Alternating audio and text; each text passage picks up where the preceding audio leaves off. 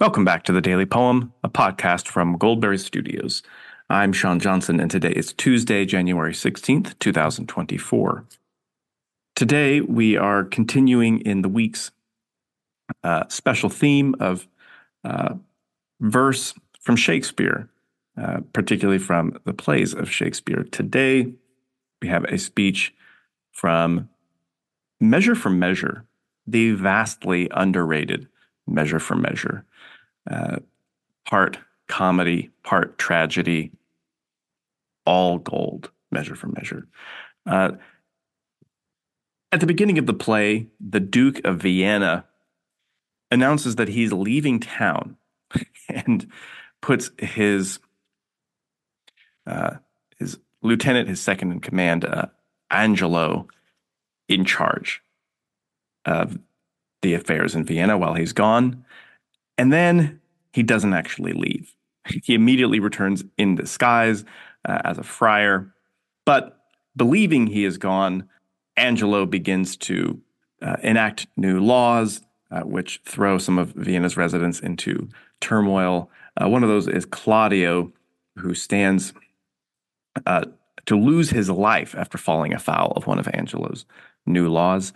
He's facing down the death penalty if some unlikely circumstances don't unfold pretty quickly for him. But the Duke, in the guise of the friar, comes to Claudio and gives him the following speech to help him steel his nerves and summon up his resolve. One of the things I love about this speech is that it serves as a nice counterpoint to one of Shakespeare's more famous speeches, Hamlet's To Be or Not to Be. In fact, in this same scene, Claudio gives a brief monologue, a brief speech that really echoes some of the same ideas and themes as Hamlet's To Be or Not to Be speech. And then the Duke offers this as a kind of counter to that, which is great because as wonderful as the To Be or Not to Be speech is, when Hamlet gives it, he's not really in the greatest place psychologically, spiritually.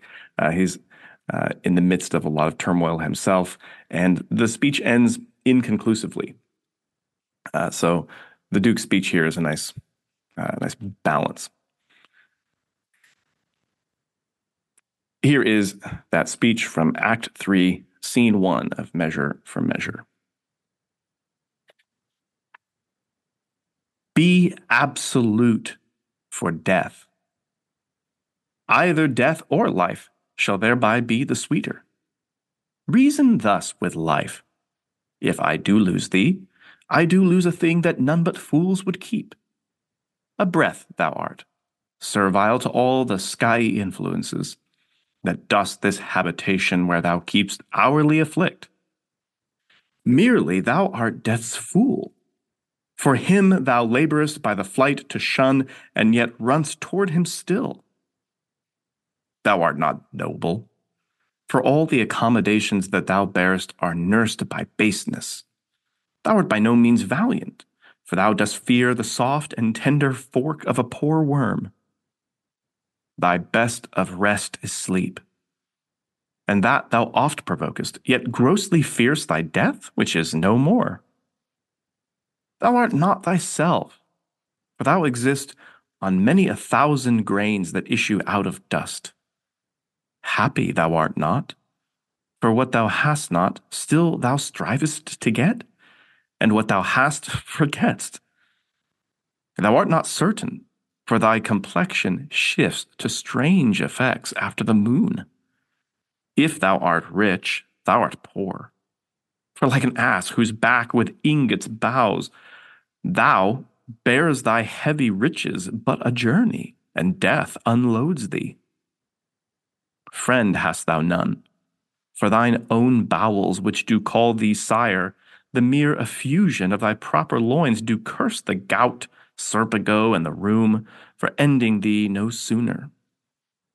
Thou hast nor youth nor age, but, as it were, an after dinner's sleep, dreaming on both. For all thy blessed youth becomes as aged, and doth beg the alms of palsied eld. And when thou art old and rich, thou hast neither heat, affection, limb, nor beauty to make thy riches pleasant. What's yet in this that bears the name of life? Yet in this life lie hid more thousand deaths. Yet death we fear, that makes these odds all even.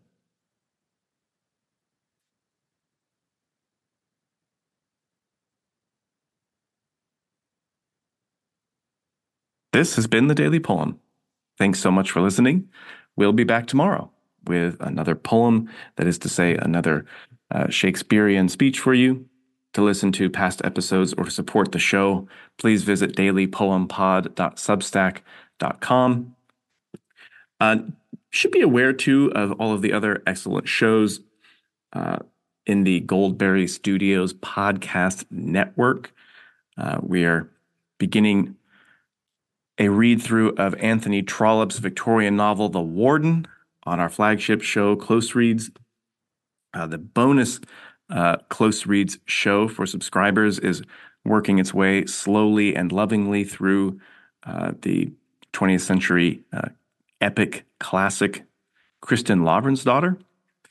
And you may not even know, if you're primarily a Daily Poem listener, that we also have a show devoted entirely to children's literature. So check out Withywindle if that is news to you.